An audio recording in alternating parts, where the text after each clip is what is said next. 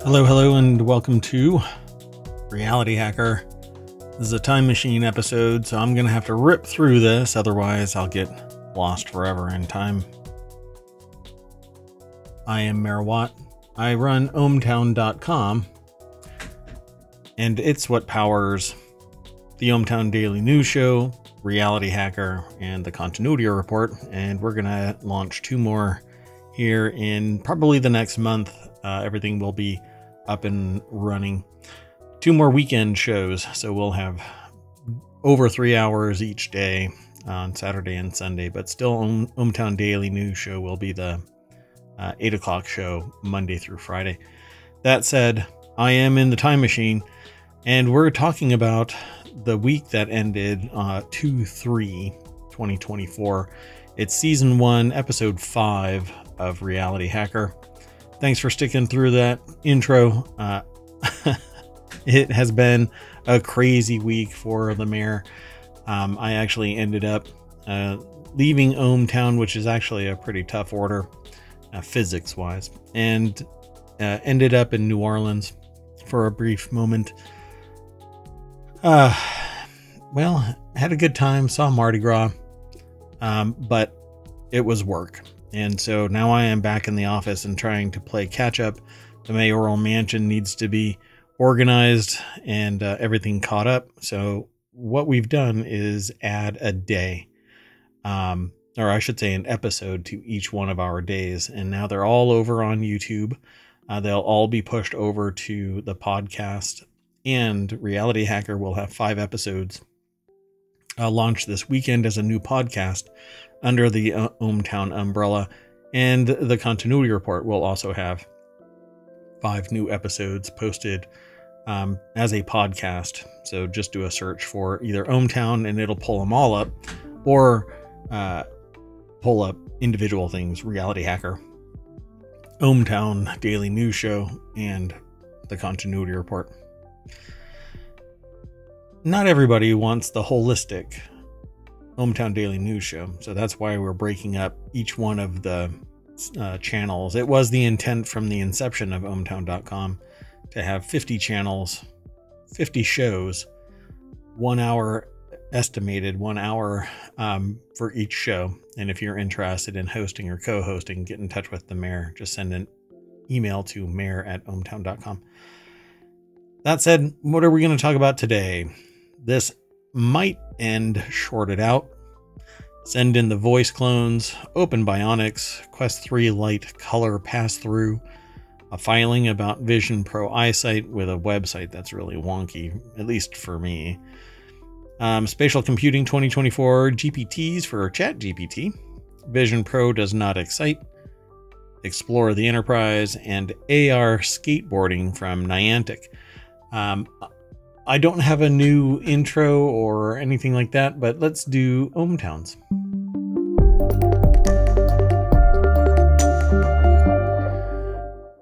Yep. Reality Hacker is brought to you by ohmtown.com. I am the mayor. So, of course, it's being brought to you by ohmTown. So, what are the new articles that we're talking about over this last week?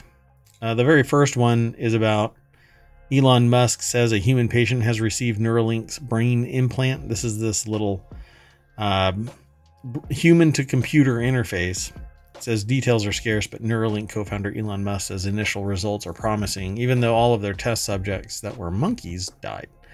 The details are scarce. The article comes from Wired.com, and it says Musk has said that Neuralink's ultimate goal is to achieve a symbiosis with artificial intelligence, but for now he's starting with a far more modest aim, allowing paralyzed people to control a cursor or keyboard with their brains. In a brochure about the study, Neuralink says it's recruiting participants with quadriplegia, or paralysis in all 4 limbs due to cervical spine cord injury or amyotrophic lateral sclerosis, or ALS, and that at least are 22 years old. It anticipates the study will take 6 years to complete. I wish them all the best of luck. Medical research tends to leave the people on the other side of the research project unsupported. So I hope that Musk and his enterprise, his Neuralink enterprise, does not do that. Because what happens is the technology evolves based on the research. And so it essentially isolates the person with the older model of technology unless it can be extracted without harm. That is rarely the case, particularly in some of the experiments that I've seen the results of, but not taken part in. I have a problem with medical research, but it isn't a problem with it in and of itself. It's that I think that it should be maintained, a support system in place in perpetuity for the people who become subjects of research. To some degree, it does not take place. So Neuralink patient so far, or the Neuralink patient so far, from the first is the first. Let me rephrase all of this. The Neuralink patient is far from the first to get a BCI. This is a brain-computer interface. A few dozen people around the world have been outfitted with the devices as part of research studies. The first, Matt Nagel, did so in 2004. Over the years, the systems have allowed paralyzed people to play video games, move robotic arms, write emails, just using just their thoughts. But until recently, BCIs were largely pursued by academic labs. They required clunky setups using thick cables. They made them impractical to use at home. Neuralink system is designed to be wireless, records neural activity through more than 1,000 electrodes distributed across 64 threads, each thinner than a human hair. The most common device used in BCI, the Utah array, records from 100 electrodes. So this one is 10 times more powerful than that. And that's just the linear aspect of it, not the total amount of bandwidth that can be acquired through this. The company has also been beset by controversy, in particular the treatment of research animals. This was a Wired investigation in September that detailed how all of the monkeys died as a result of the implant testing. This is pretty typical in a lot of research. The subject matter passes away, particularly if they're animals, because the I guess the ethics of it allows you to do pretty much nearly whatever you want, because it isn't a human that's going to be deleted. Neuralink has not specified where the trial is taking place or how many patients will be included. The company has set up a patient registry for potential participants to learn whether they qualify for the study. So you can go follow this link. There's more in the article, but essentially Neuralink is this implant that allows people to interact, brain-computer interface. When they talk about BCI in this article, that's what they're talking about. And when they're talking about many patients have ... they're not speaking of Neuralink specifically. They're speaking about just generally human to computer, brain to computer interfaces have been around for a short period of time, but they're very invasive and they typically don't have the ability to be pulled back out of the person. It's almost unfair treatment, inhumane. But anyway, let's keep on going. The next article is over in Technology Today. Should we fear an attack of the voice clones? These deep fakes that people are talking about, where you can't tell one from another, it's been around for a lot longer than what you are witnessing now. It's just much more sophisticated.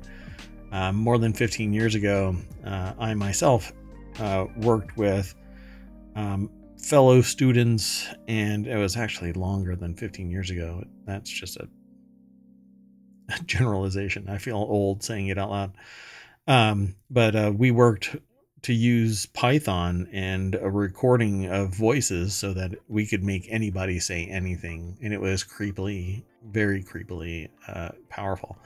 Nowadays, it's so much more sophisticated, and we didn't use AI to power this. We broke audio files into specific phonemes that matched what would be said, little elements of sound, and then that got translated using Python into actual spoken word with a little bit of puppetry, digital puppetry. I could have me say anything, including things that would be the antithesis of my character. So should we fear an attack of the voice clones? Potentially. Audio deepfakes are easier to make, hard to detect, and getting more convincing, experts say.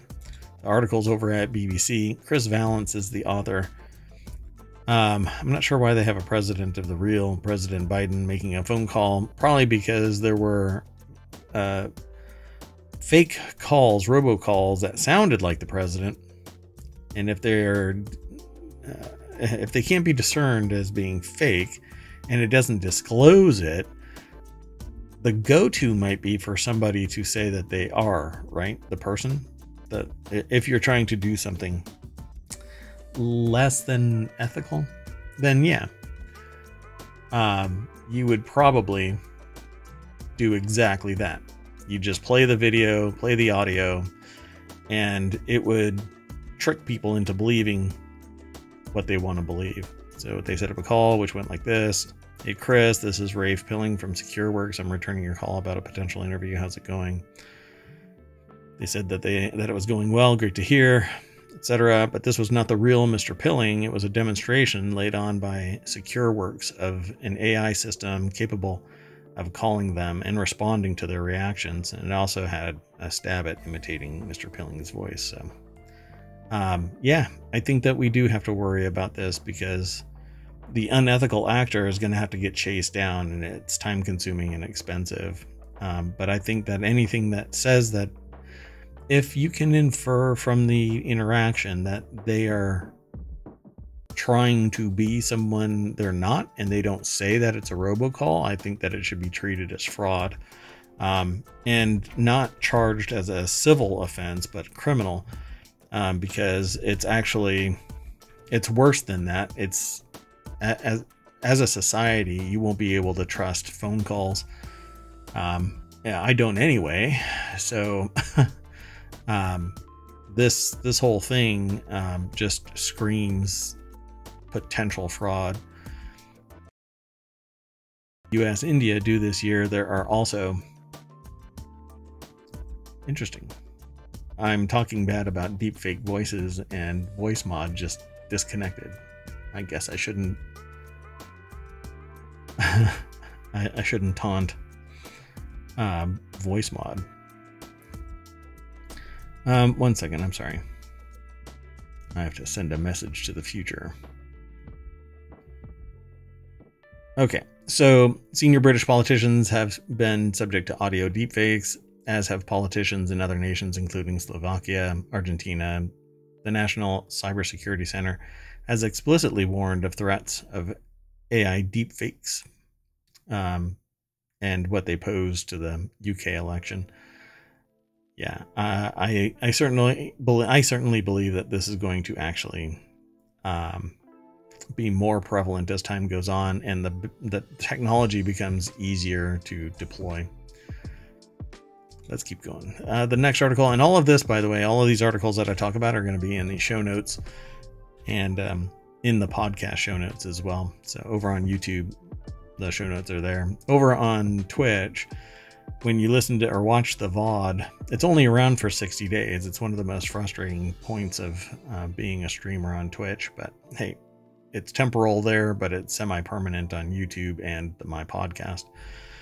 So you can follow the links. The links are always there, and they'll be at ohmtown.com. When you click the link in the show note, it takes you to ohmtown.com. And from there, you see the little snippet, just like I do. Open Bionics, new 3D printed fingers adopted for the first time.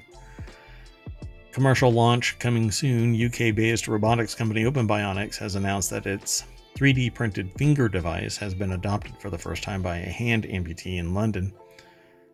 The new 3D printed prosthesis, called the Hero Gauntlet, was made for a 50-year-old Londoner, Suleiman Chauhan, using Open Bionics 3D scanning and additive manufacturing technology. So, hopefully, like all bionics or augmentations or prosthetics, they are adapted to the person. And it says here that the gauntlet is customized to individual user needs and enables people with congenital and acquired partial hand limb differences to regain hand functionality. Finger movement on the Hero Gauntlet can be easily controlled by wrist flexing actions, but this would be done away with microservers and Either a combination of AI and computing or just plain computing and nerve stimulation at some point. Maybe even that Neuralink adapter would allow for thought-based autonomic processing. And when I say autonomic, I mean you don't think about closing your hand, you just close your hand. That's where bionics really should be headed, and is headed. It's just that we haven't gotten there yet. So since receiving his 3D printed Hero Gauntlet, Chohan has regained the ability to perform a range of two-handed activities.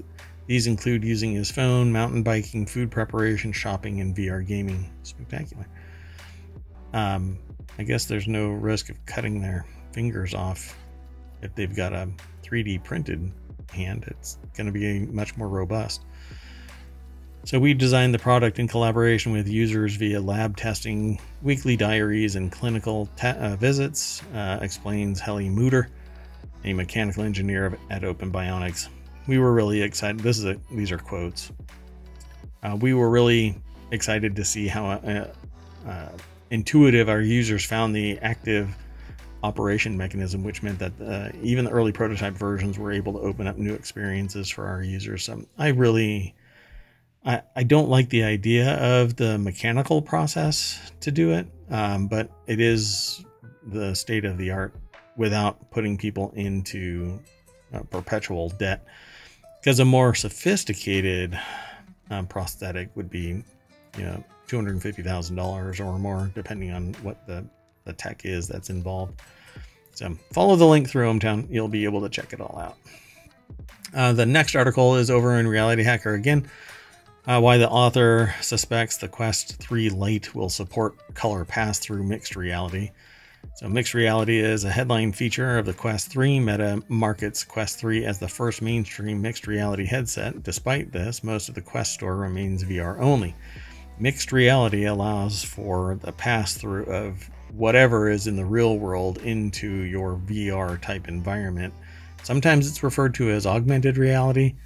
I prefer a clear delineation between the two. Others say mixed reality. Some apps offer pass-through of an optional background instead of a virtual environment, but few developers offer full mixed reality content that truly integrates with the geometry of your real environment. And that's that whole mixed reality segment.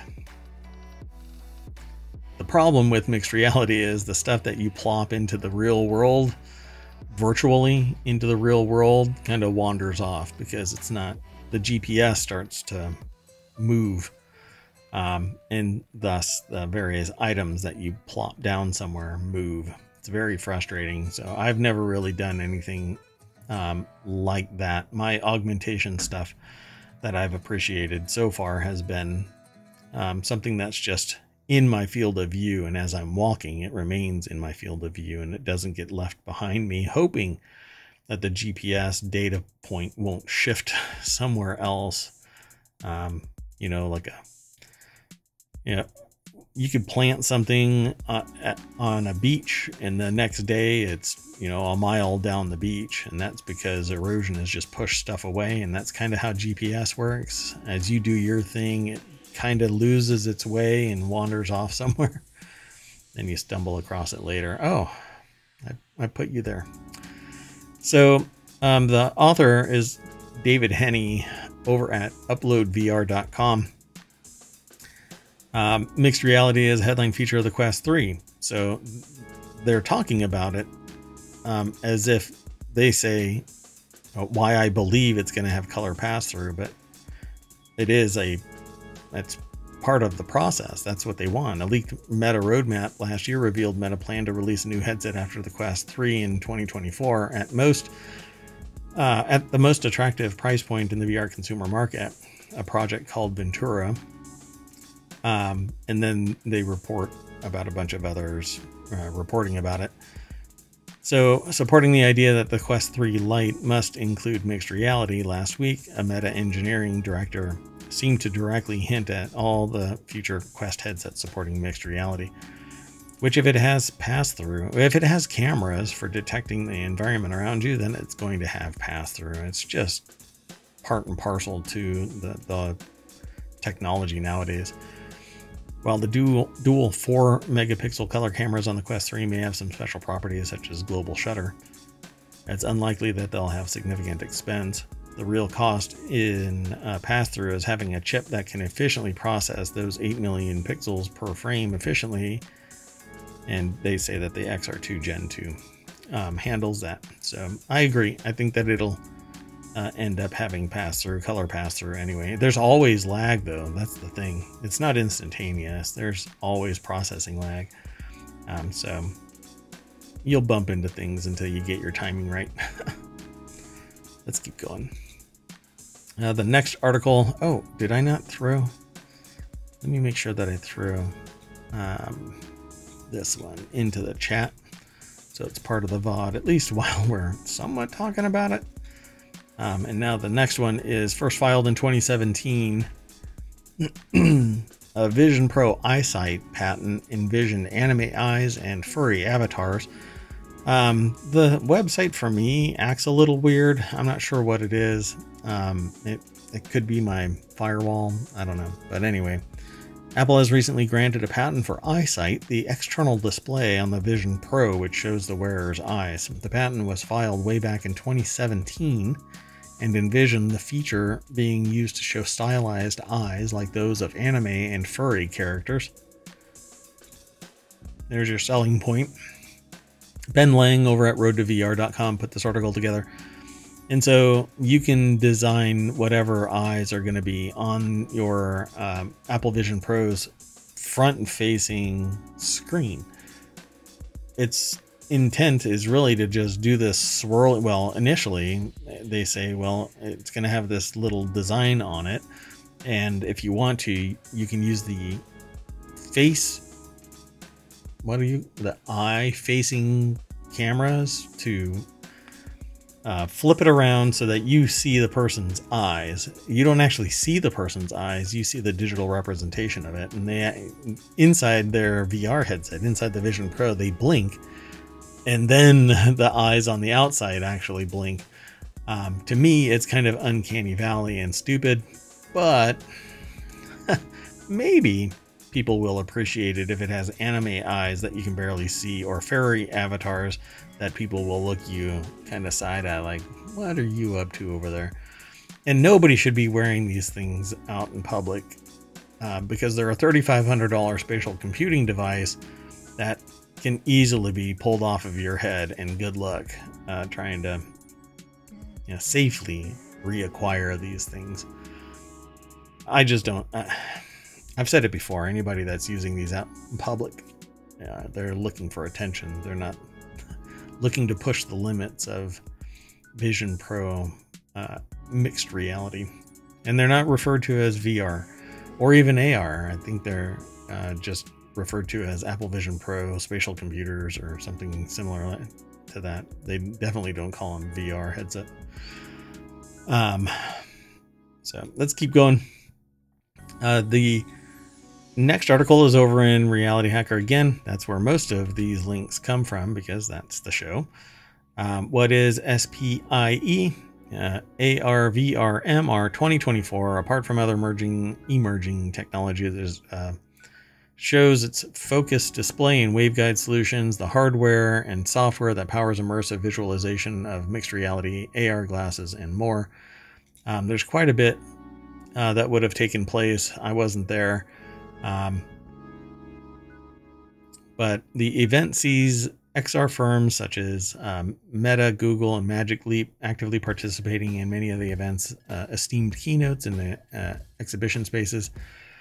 The article is from January 31st. It's that window, that week of time where I was gone.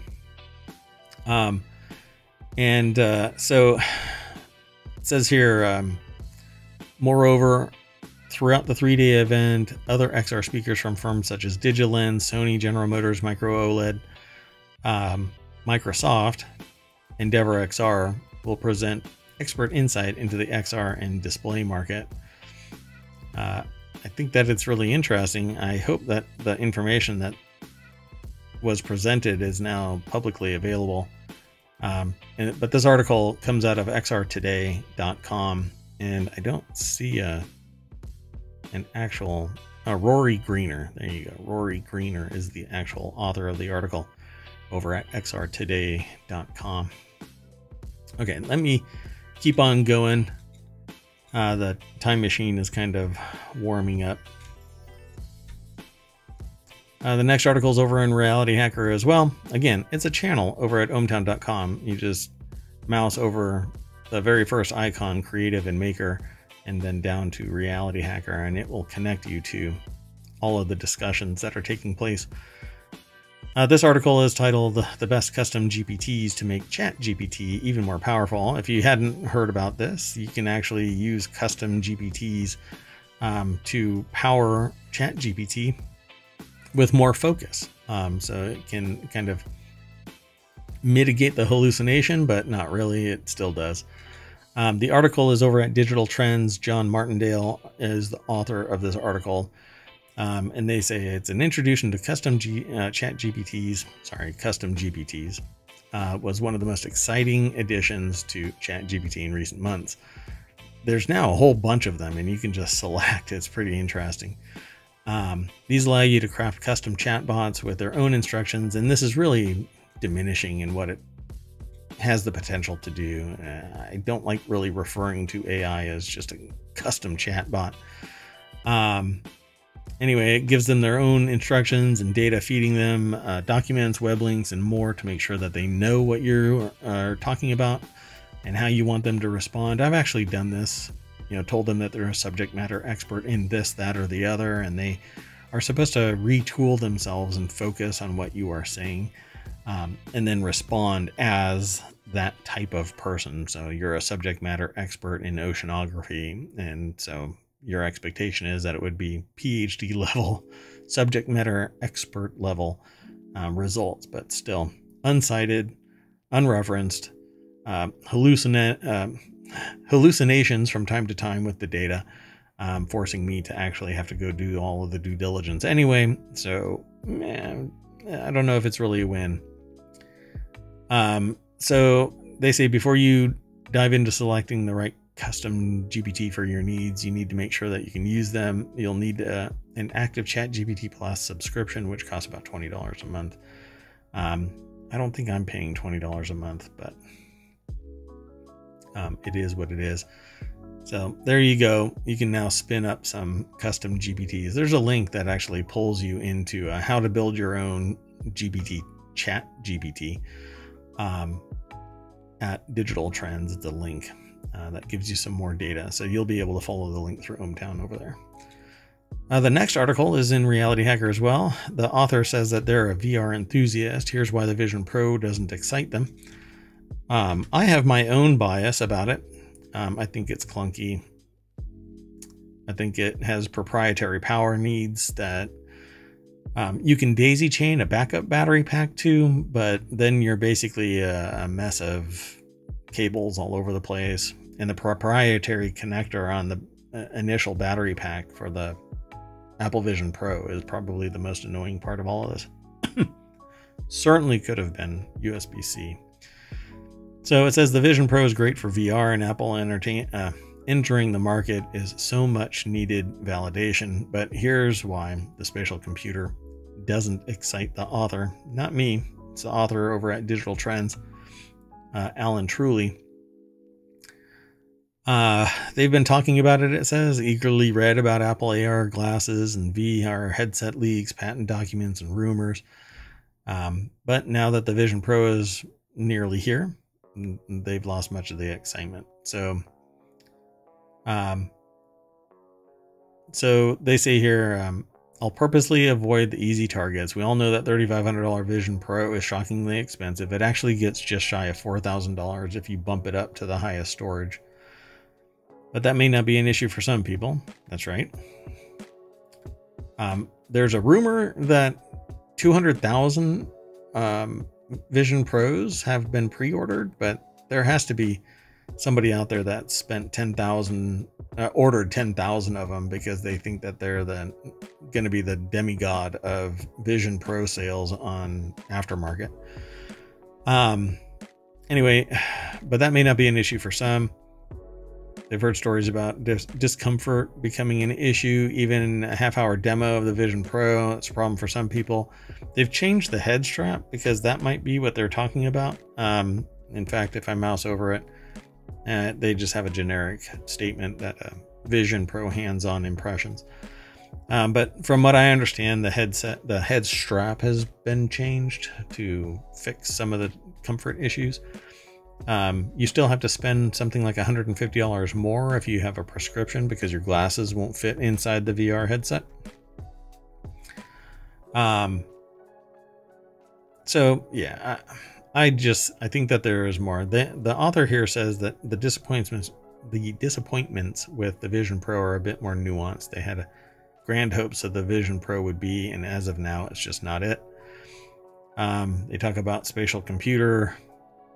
Basically, a spatial computer is one that allows you to put elements like a computer screen and interface with it in place. You can also pin stuff to it. I should say pin stuff to the space in front of you, and it's supposed to remain there. But you're supposed to be able to interact with it in space and time, and that's basically a spatial computer. That means it's a computer in the same way that an iPad is a computer. This non-traditional solution will fail at tasks your Mac and Windows handles with ease. To a point, possibly, but it depends on what you're using your Mac and Windows PC for. Surfing the web and ordering stuff, listening to music, watching movies, etc., etc. It won't fail at that. It'll fail at power computing, but only until there are apps and interfaces that allow you to facilitate that, because it is a real computer. It's powered by an M2 processor, which is a desktop grade CPU. As far as I know, it's an not an M.2, it's an M2, which is the second generation of the Apple generated technology. So, and then they're going to still need a Mac to satisfy all of their computing needs. Yes and no. I mean, if they can work out how to allow me to type more efficiently than in-air typing, then a lot of this goes away. I just can't get over $3,500 for something I'm going to have to slap on my head and it remove me from reality. It's a spatial computer, but it's really VR with some augmented mixed reality components. Is it worth $3,500? I don't know. I just don't see people doing this. You know, people are playing VR games, but it's a $600 device, $800 device, $1,000 device on the higher side. This is a VR headset that has a massive ecosystem, but it's still $3,500, and it just is an abundance of excess. Like, nobody needs that forward-facing LCD screen and that big chunk of glass. Unless there's something bigger and more ambitious that is on the cusp of being taken advantage of. You don't need all of that extra weight. That's a big chunk of weight too. And it's not as heavy as the MetaQuest 3. That's the weird thing. Why make it more heavy? What we need is something like the X-Real Ultra 2s. So this other issue with this author says that the issue with the Vision Pro is the lack of focus on the most impressive feature of virtual reality. Where are the immersive games? They were expecting more than a handful of titles the Vision Pro is launching with. One of them is Super Fruit Ninja. No offense to Super Fruit Ninja, but it's not exactly a barn burner. But yeah, I mean, you don't have any interface. It's just your hands. So hopefully you are, you're not lacking hands. This thing is starting to pull people away from being able to embrace it because it doesn't have the ability to use some other device as an input device. It doesn't have a keyboard that you can use. Maybe you can, attaching it via Bluetooth or something. It is a computer after all, but there's all of this little minutia that you don't worry about when you don't have to worry about it. But then when you start thinking about it, you go, oh yeah, okay, this is falling short. This is falling short. So is it a VR headset? Yeah, sure, but $3,500. Yeah. No, I haven't looked at a $3,500 price for a VR headset in 30 years. And that's because it was actually much bigger, bulkier technology. So the bright future says here, compared to 2020 rumors of Apple Glass, the Vision Pro is a bulky and unattractive as most other VR headsets. I agree. They're not the only one who's anticipated slim, lightweight, mixed reality headsets. They say, don't get me wrong, they love VR. They're excited that Apple has finally entered the market. It's off to a rough start. But if the 200,000 sales that is rumored is true, it may actually be a needle mover. But I guess we'll find out in the future. Let's keep talking about the next article. This next article is explore the Starship Enterprise with Apple Vision Pro. So because it's basically a new announcement and there's a lot of hype going on, you're hearing a lot about Apple Vision Pro. It won't always be like this here in Reality Hacker, but it is what it is. As briefly mentioned by Apple in its roundup of native Apple Vision Pro apps, the Roddenberry Archive is bringing a Star Trek experience to the device in conjunction with OTOY Paramount Game Studios. The Gene Roddenberry Estate's new project spans every Star Trek show from the last 60 years. It's a Deadline article, but this article was actually written by William Gallagher over at appleinsider.com. So it says, according to Deadline, users can sit at Quark's bar from Star Trek Deep Space Nine or peruse the shelf in Captain Kirk's quarters from the original show. It'll be able, basically you'll be able to go through all of the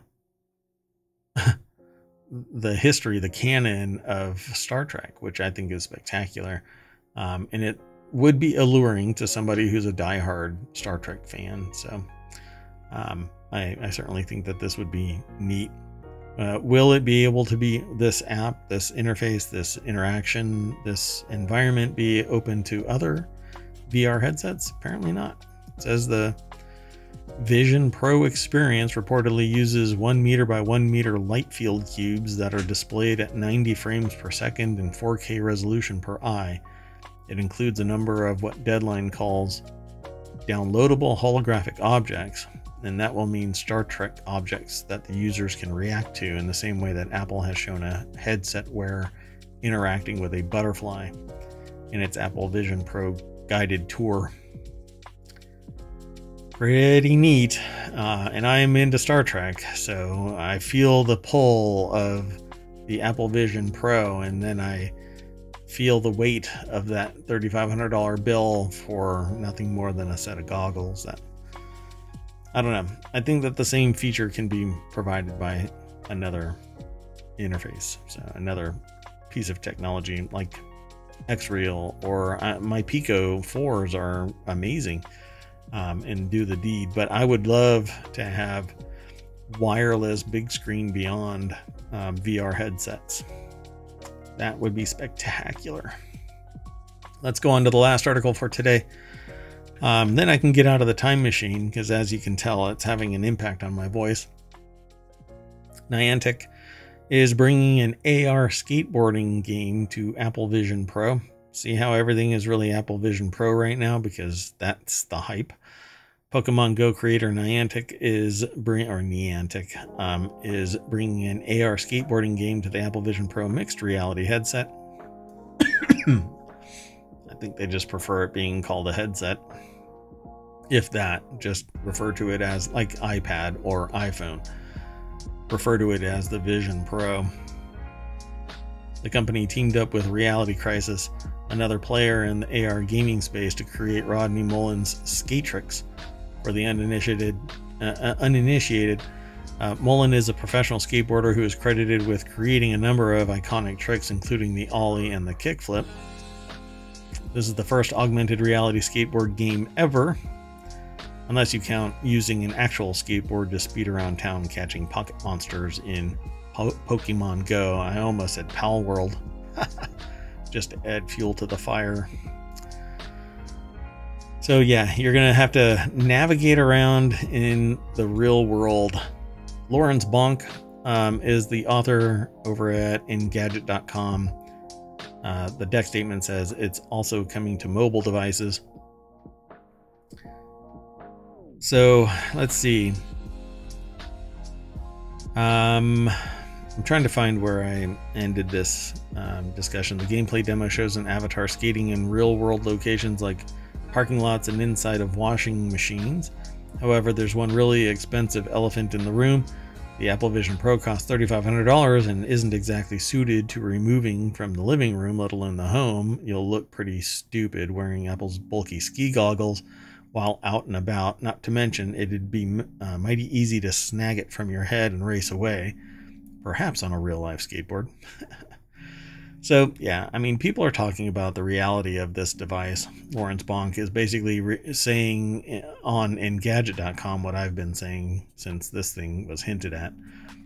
It's going to be a problem.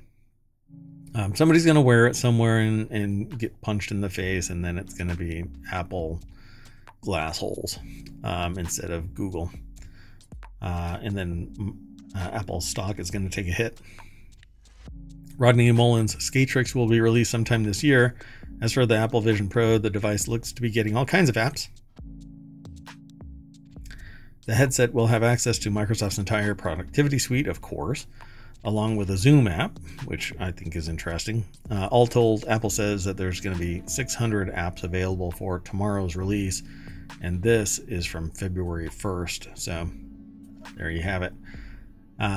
People are going through the whole process of getting their Apple headsets right now and downloading those apps that they think are going to be really neat.